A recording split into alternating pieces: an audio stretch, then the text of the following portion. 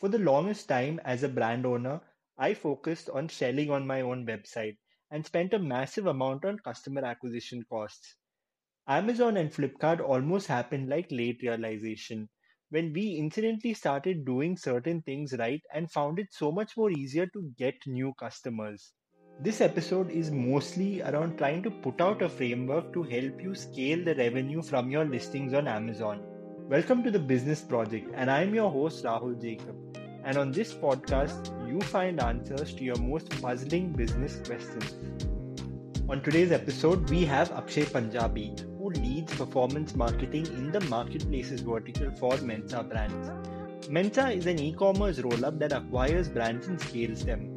Akshay has personally worked with a range of brands in the F&B, beauty and personal care space and helped most of these brands reach the first page on Amazon.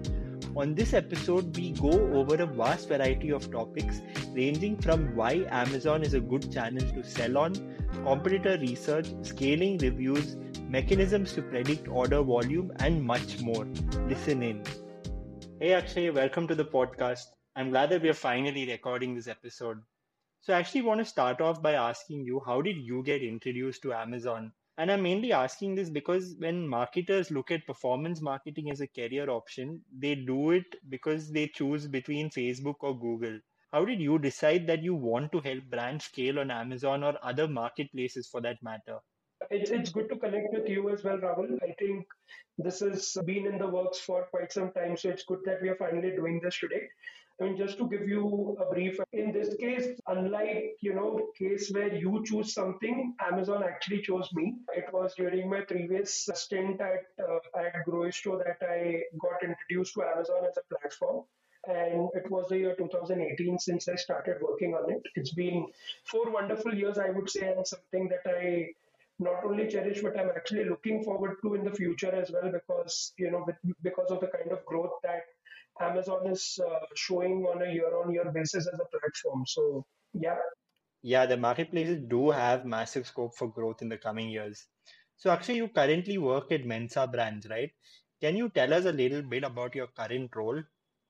Correct. Yes. So I'm currently leading the performance marketing piece for marketplaces at Mensa. So we primarily focus on Amazon and Walmart as the two marketplaces from a business perspective. And when we talk about Amazon, it's not just limited to India, but also comprises of other global marketplaces of Amazon like US, Canada, UK, Germany, UAE, Singapore, etc. As we speak, there are 23 brands that we are currently working with, and they are selling all across the globe on various Amazon marketplaces. Awesome. So last year in 2021, Amazon clocked in about $31 billion in ad revenue, which is even more than YouTube. And if you were to look at the quarter two earnings release of Amazon, their revenue is only going to increase this year as well. And I think many marketers also understand that Amazon is a place that you can get 3 to 5x of your investment that you put in. Could you maybe elaborate on why this is the case and how has Amazon become a very cost-effective channel to acquire customers over other mediums? Right. So I think for any D2C or a digital first brand, right, there are predominantly two channels which dominate on the whole revenue generation part. One would be their own website, and the second would be marketplaces.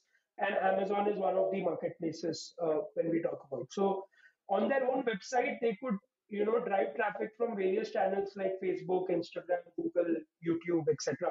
But when it comes to Amazon, they have their own ads manager at their portal through which you can target Amazon's consumers and try to drive the traffic onto your listing, right?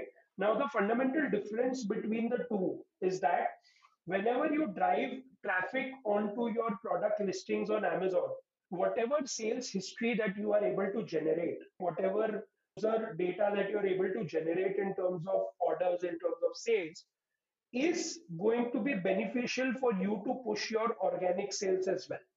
Unlike on your website, when you're trying to push traffic from Google, Facebook, Instagram, that doesn't help you to build your SEO, your organic traffic on your website.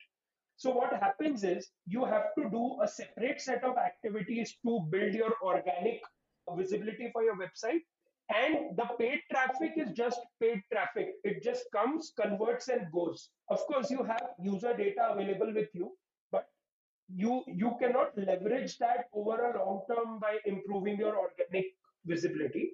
Unlike that, in Amazon, whatever spends that you do on the ads part really benefit you by building your organic rankings and organic sales.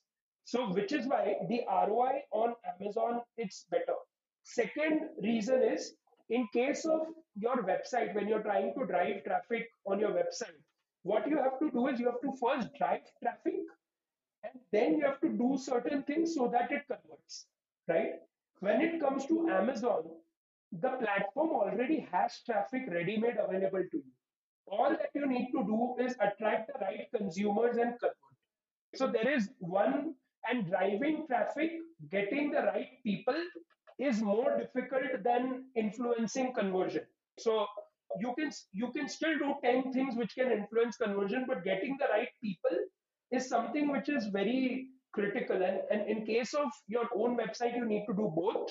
Versus on Amazon, you need to predominantly focus on conversion. Traffic is already there. If you know how to go about attracting the right people, it will convert better.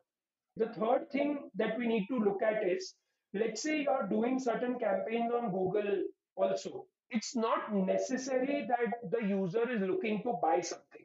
Versus an Amazon, where it is clear that Amazon today is the largest search engine with the buying intent.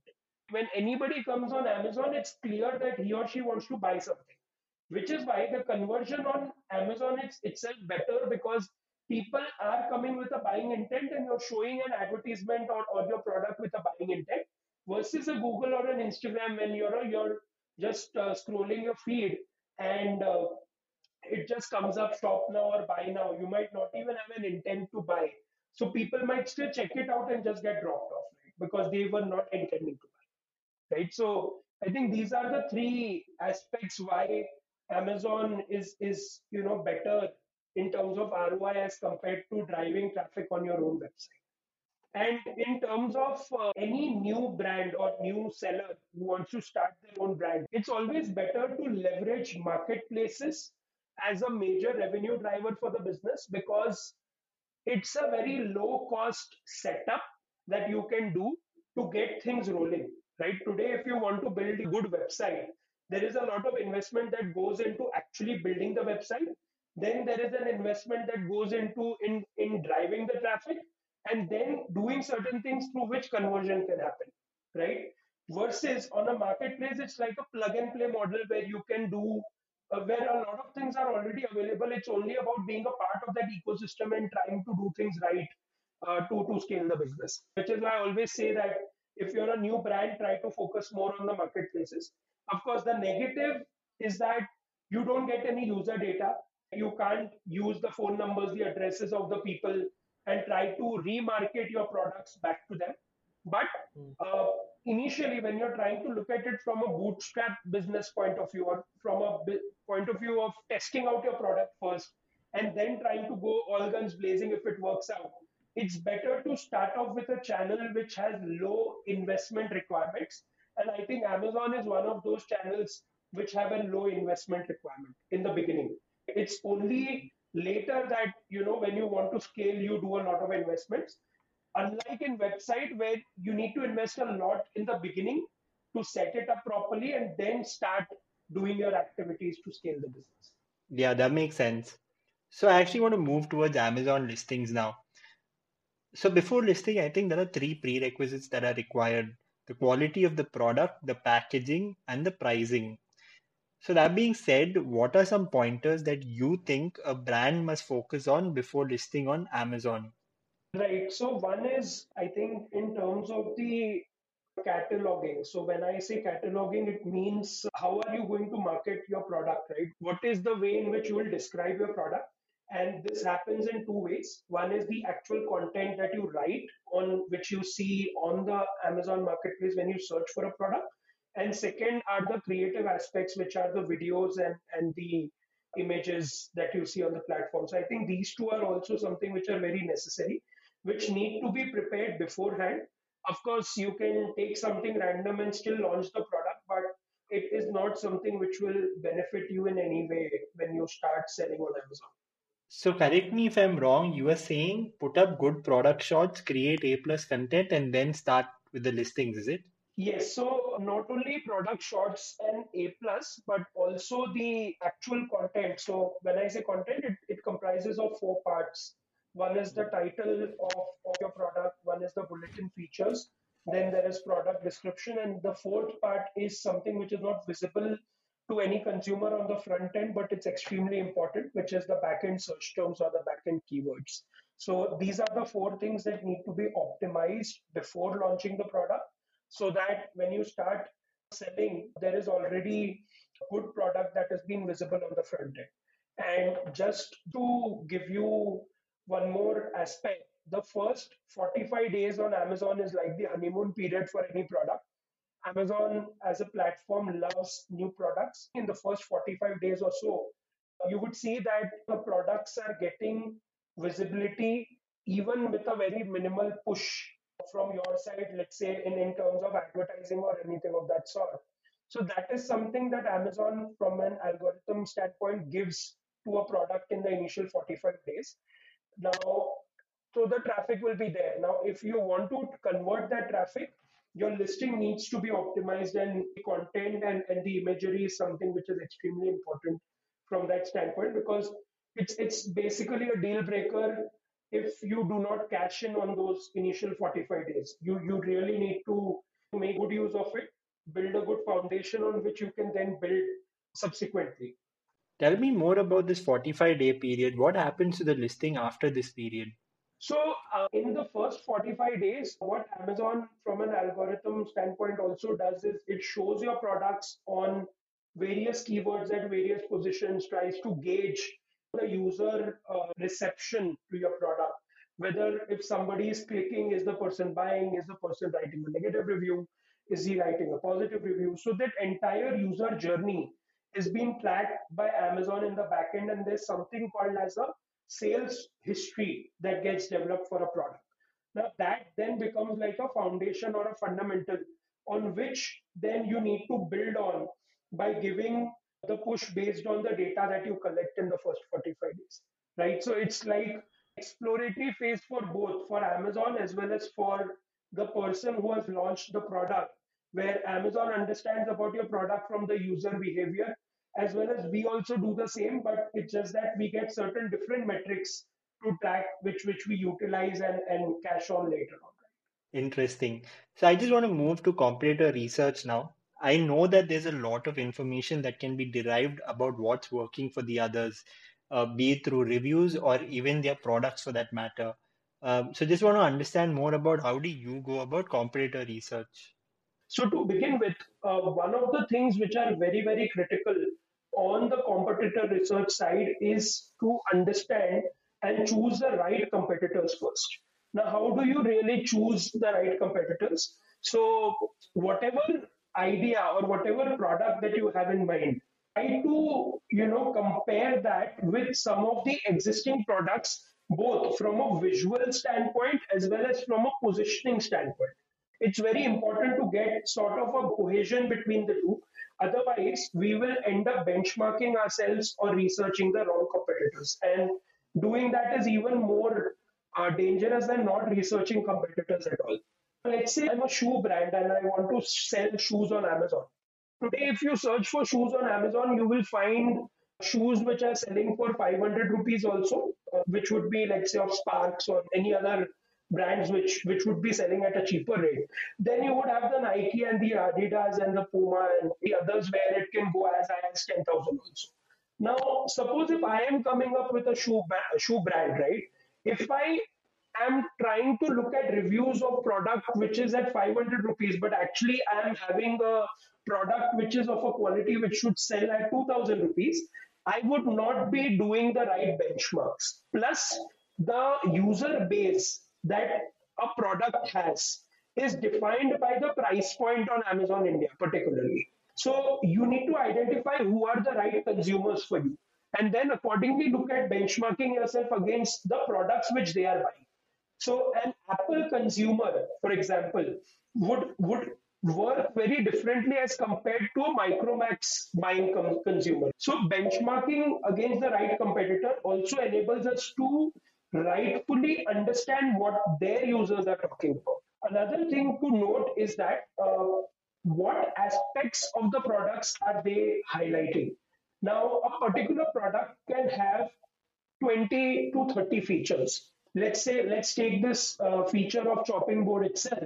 It has rounded edges, it is scratch resistant, it is anti-skid, it is made up of stainless steel so it never gets rusted, it is having certain arrangement done in such a way that you can hang it easily in your kitchen. So similarly, there will be a lot of features that your product might have. But what specific features should you highlight is something which you can understand from your competitors by studying the listing of your competitors, and by studying not just one but looking at 10 more listings. So, if you know that there is a particular seller who has 10,000 reviews on the product and it is 4.5 stars, and the content is written in a particular way, they have highlighted certain points in the content, you know that you don't need to reinvent the wheel, right? You can simply just put up those content pieces, I mean, those pointers that they've highlighted, write it in your own language in terms of your own brand tonality, and present that to the consumer. You don't need to start thinking from the scratch, oh, should I mention more about the anti skid feature? Should I mention more about the scratch resistant feature? So on and so forth.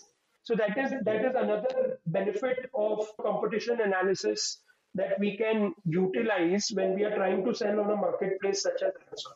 So that's the first thing. So second thing would be the product reviews that they have already got.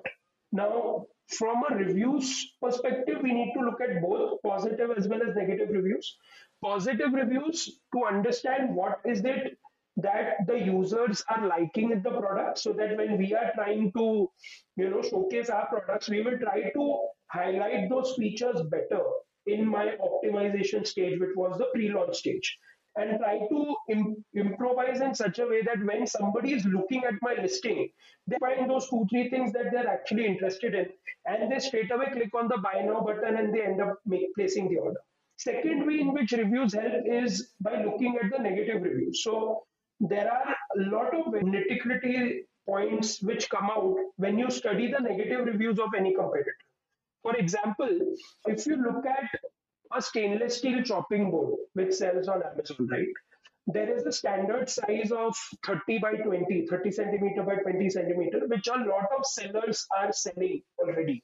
And these sellers have upwards of 5,000 reviews. So they've been there for quite some time. Now, when they're doing it, one of the things that you will see when you actually go and research is that while they are selling that 30 cross 20 centimeter product, people are actually feeling that it's a very small product, right? Because they want something which is bigger in size. Now, this kind of an input can help you to understand that, okay, while people are selling 30 into 20 centimeters, people are looking for something bigger, and which is why when you are trying to create your product, you should look at a bigger size.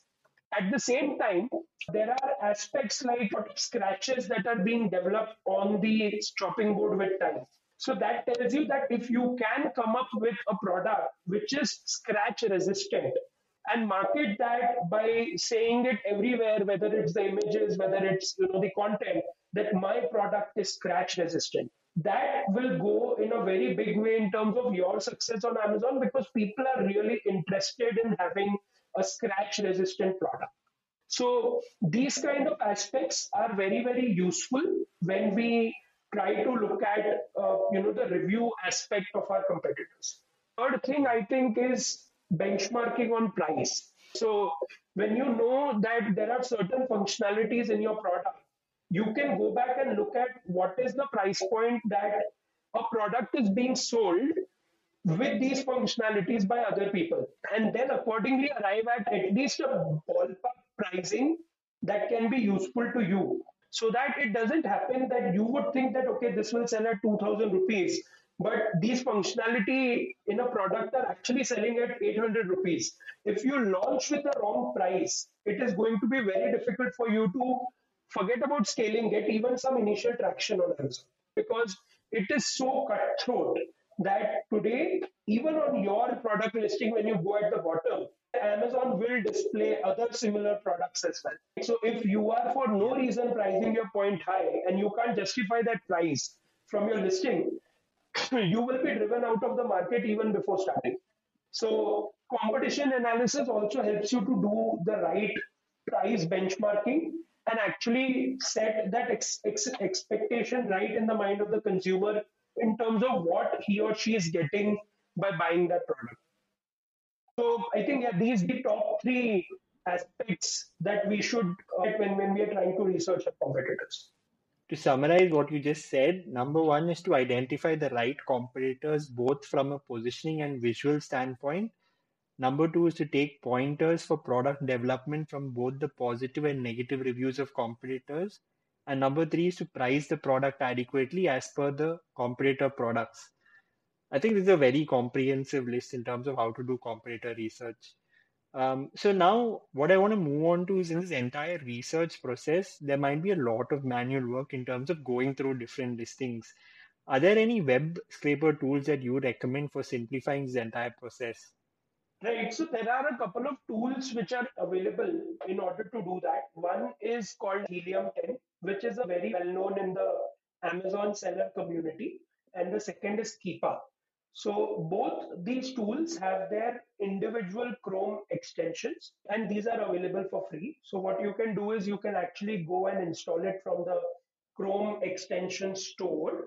So it will appear at the top right hand corner on your browser. As soon as you search on Amazon, let's say I search chopping board, okay, I click on the Chrome extension, it will automatically scrape through that page and get you the data of all products which are there on first page, including their specific identification number, their title, their brand name, review, the number of ratings, the pricing, everything. So what happens is you can then download this in the form of an Excel file, and then you can play around with it basis what you want to look at, right? So that is something which is useful. Yeah, I've used some of these tools myself, and I must say that it's been a lifesaver. So I just want to shift to reviews now. You brought this up sometime back yourself, and you said that the top listings on Amazon usually have a lot of reviews. And if you were to open any of those top listings, it has an upwards of 10K reviews. Now, me as an individual, if I were to look at my purchase history, I would have reviewed maybe three times out of the 50 odd purchases that I've done. But as a brand, how do we work around this and organically scale up the reviews on the listing? Right. So I think that's a very valid point. I think so. To tell you, the review to order ratio typically on Amazon is between 1 to 5%, depending on what category you are looking at. So for every 100 orders, there would be 1 to 5 reviews only that will actually come in. So that's a very valid point. Now, the way to grow reviews organically is that there are two things.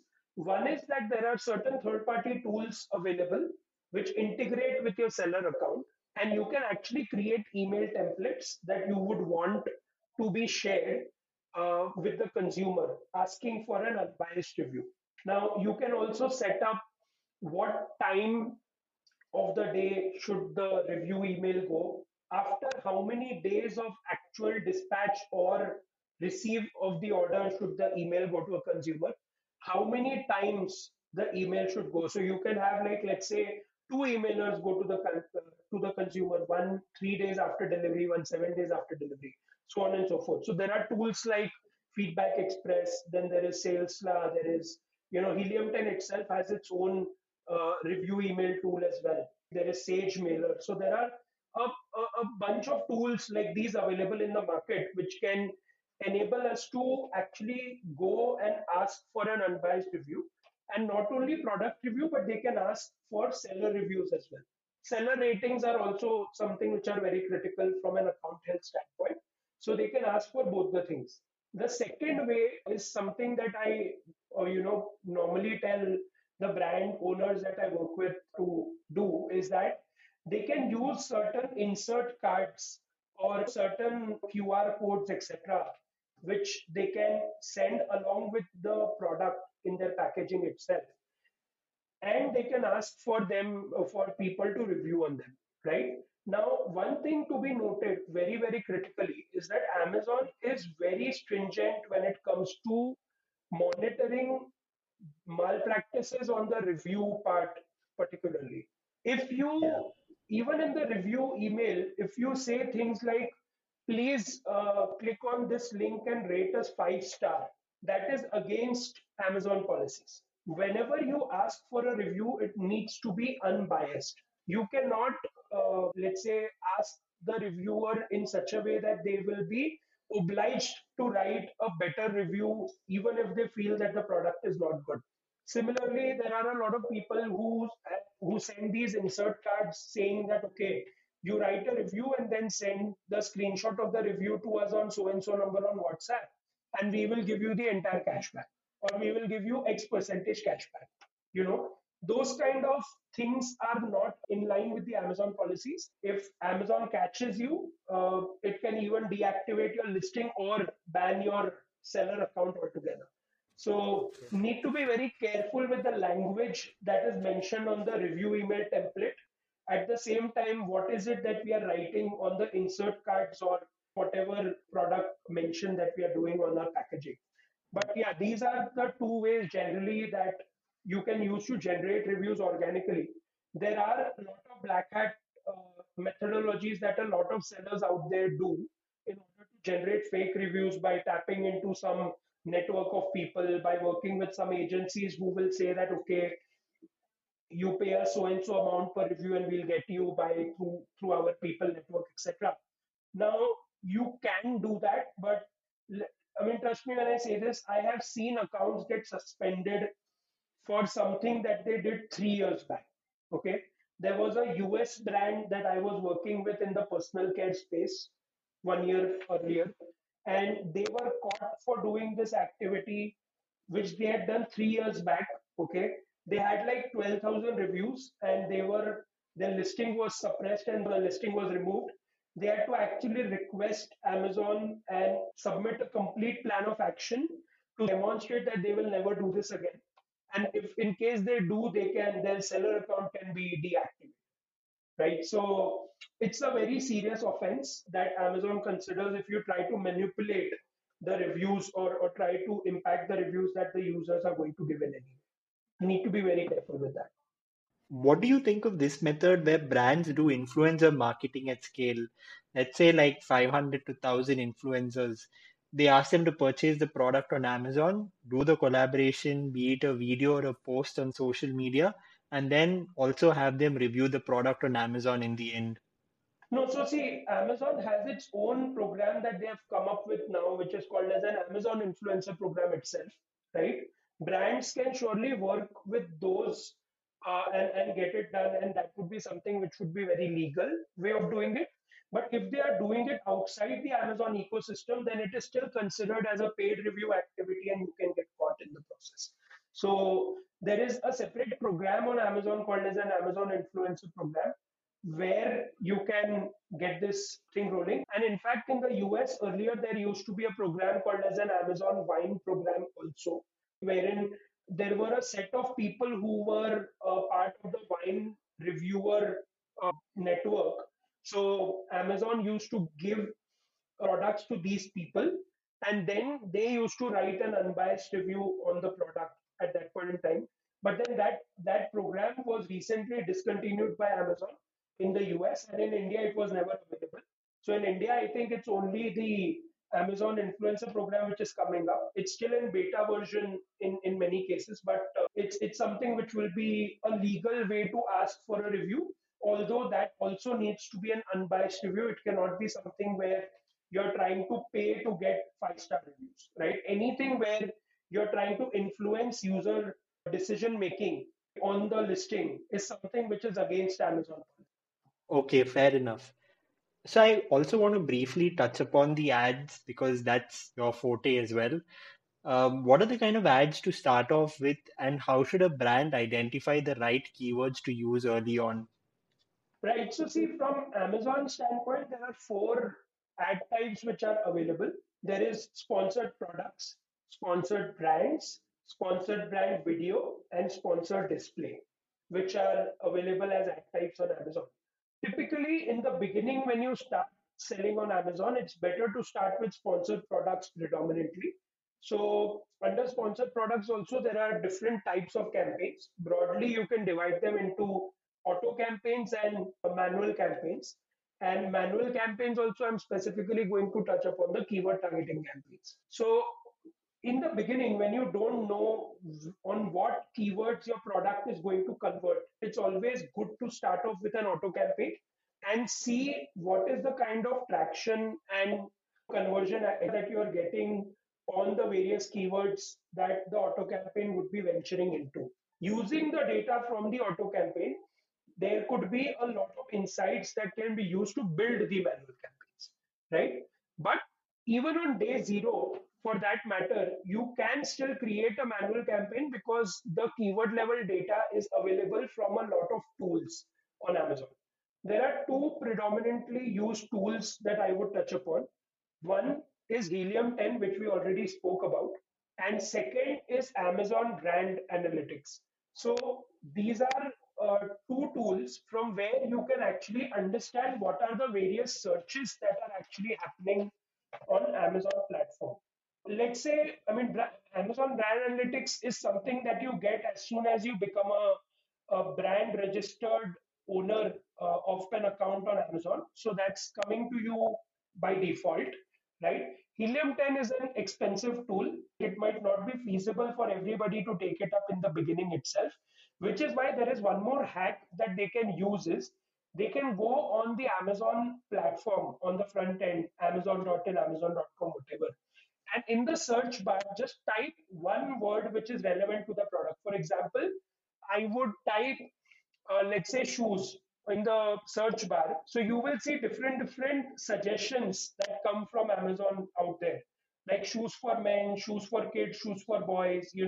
Shoes for men under 1,000 rupees, etc. Now those are the keywords that actually people are searching for on Amazon, and that's the reason why Amazon is showing that as suggestions, right? So in the beginning, if you do not have access to a tool like Helium 10, you can also use these Amazon suggested keywords by typing things out on the search bar on Amazon and use them to build your campaigns, your manual campaigns.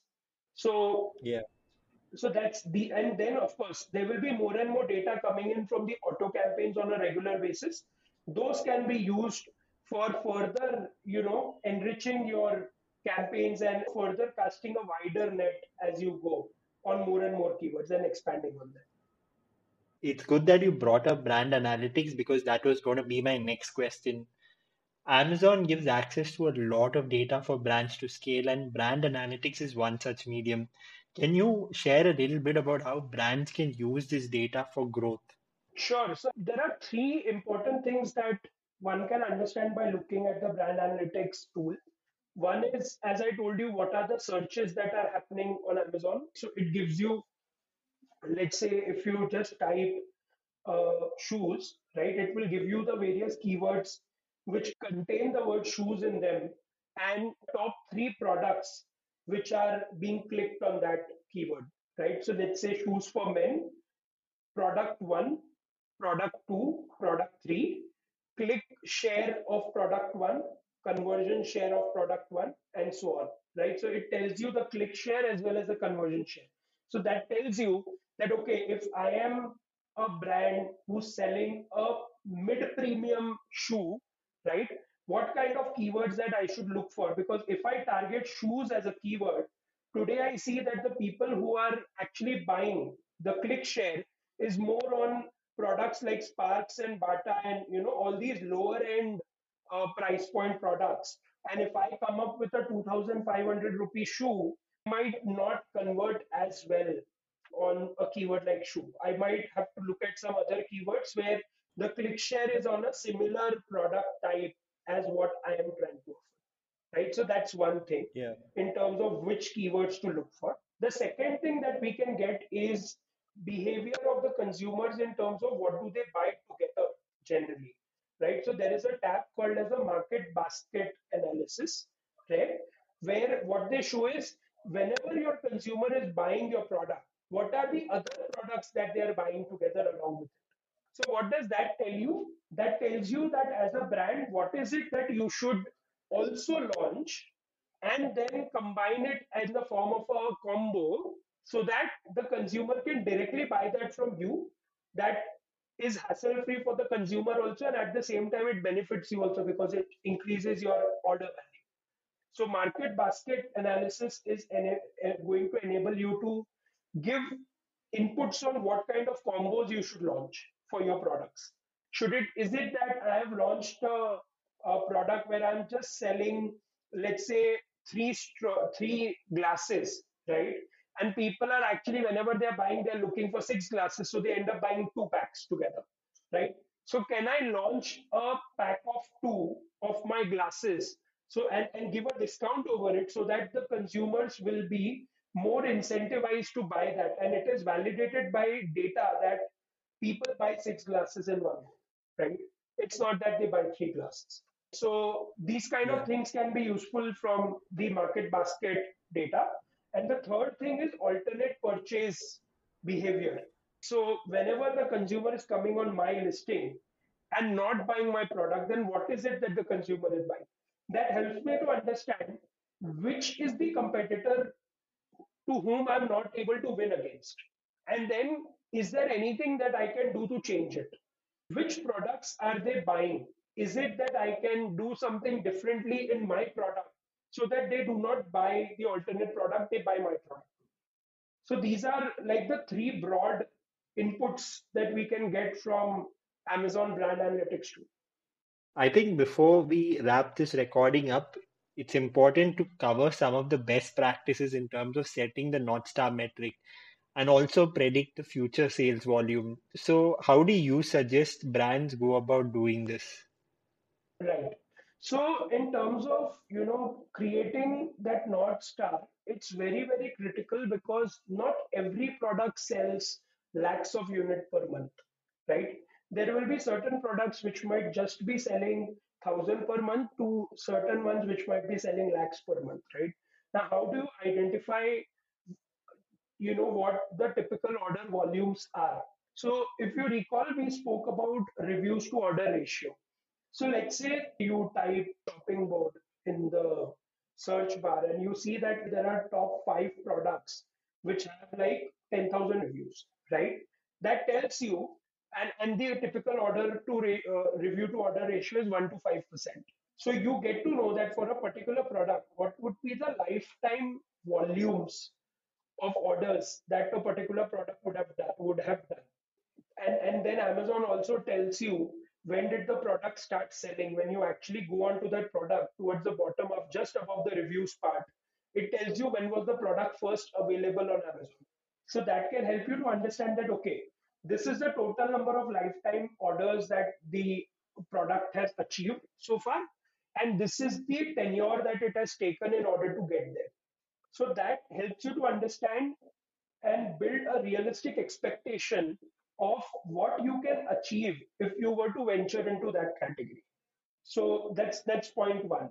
So if you see that the lifetime order value, like the number of orders for a product is 10,000, and this has been achieved over a 4 year period, and that Mm. particular product is the top seller, then in that case, you know that if the top seller is doing 10,000 in the lifetime, which means, let's say, even if we take an average, it's 2,500 per year. That means you can't expect to do more than 2,500, even if you become number one in the category. So then your goal needs to be lesser than that. You will get Okay. like a overall capping that, okay, this is where I can get, right? Of Mm. course, Amazon on a year on year basis is growing as a platform. But when you try to look at those products which have been there for more than 2 years on the platform, and those categories which are fairly stable, not something which is very, very revolutionary, something which is a new trend or a new fad, right? There, the growth rates can be very, very abrupt. But in cases which are more commodities, which are more regular use products, which would grow at a steady state and not have those abrupt up and down. In those cases, you can be sure that this particular model of calculating the goal, or calculating the North Star would suffice for you to do an initial expectation setting. Of course, Amazon as a platform is still a marketplace, and there are new sellers which are coming on a day-on-day basis, selling on platform. Tomorrow, if one of the existing sellers just slashes the price from 500 rupees to 300 rupees, obviously their order volumes will go through the roof, and they will shatter all these kind of models out there. But if we look at an ideal case scenario where the growth is pretty steady, the product is like a regular use product, this particular model can hold through. And it's very critical to have the right expectation from the product, because how many quantities you order initially from your manufacturer, what kind of a bet you want to take, is also something that you can understand by looking at this North Star metric, right? You might invest in 5,000 units in the pre-launch stage itself, and you would figure that, okay, my North Star is just 1,000 units. That would mean that you will take 5 years to sell the inventory that you have bought, which is absolutely bizarre. So I think from a launch perspective, getting the right expectation setting is very, very critical by looking at this model that we just spoke about. Makes sense. So, Akshay, thanks for coming on this episode of the Business Project and sharing your knowledge on marketplace growth. This has been slightly longer than the other episodes, but has a ton of value and has been a super insightful session. So, thanks once again. Great. It's been fun talking to you as well. I hope that listeners will find something insightful from it, and be able to apply some of those in their existing or future prospective businesses. So yeah, all the very best for that. If you'd like to optimize your product listing and find the right keywords to target on Amazon, check out the link in the show notes to get a discount on your Helium 10 subscription. Feel free to also reach out to either Akshay or me in case of any of your queries with respect to scaling on Amazon. Until next time, cheers.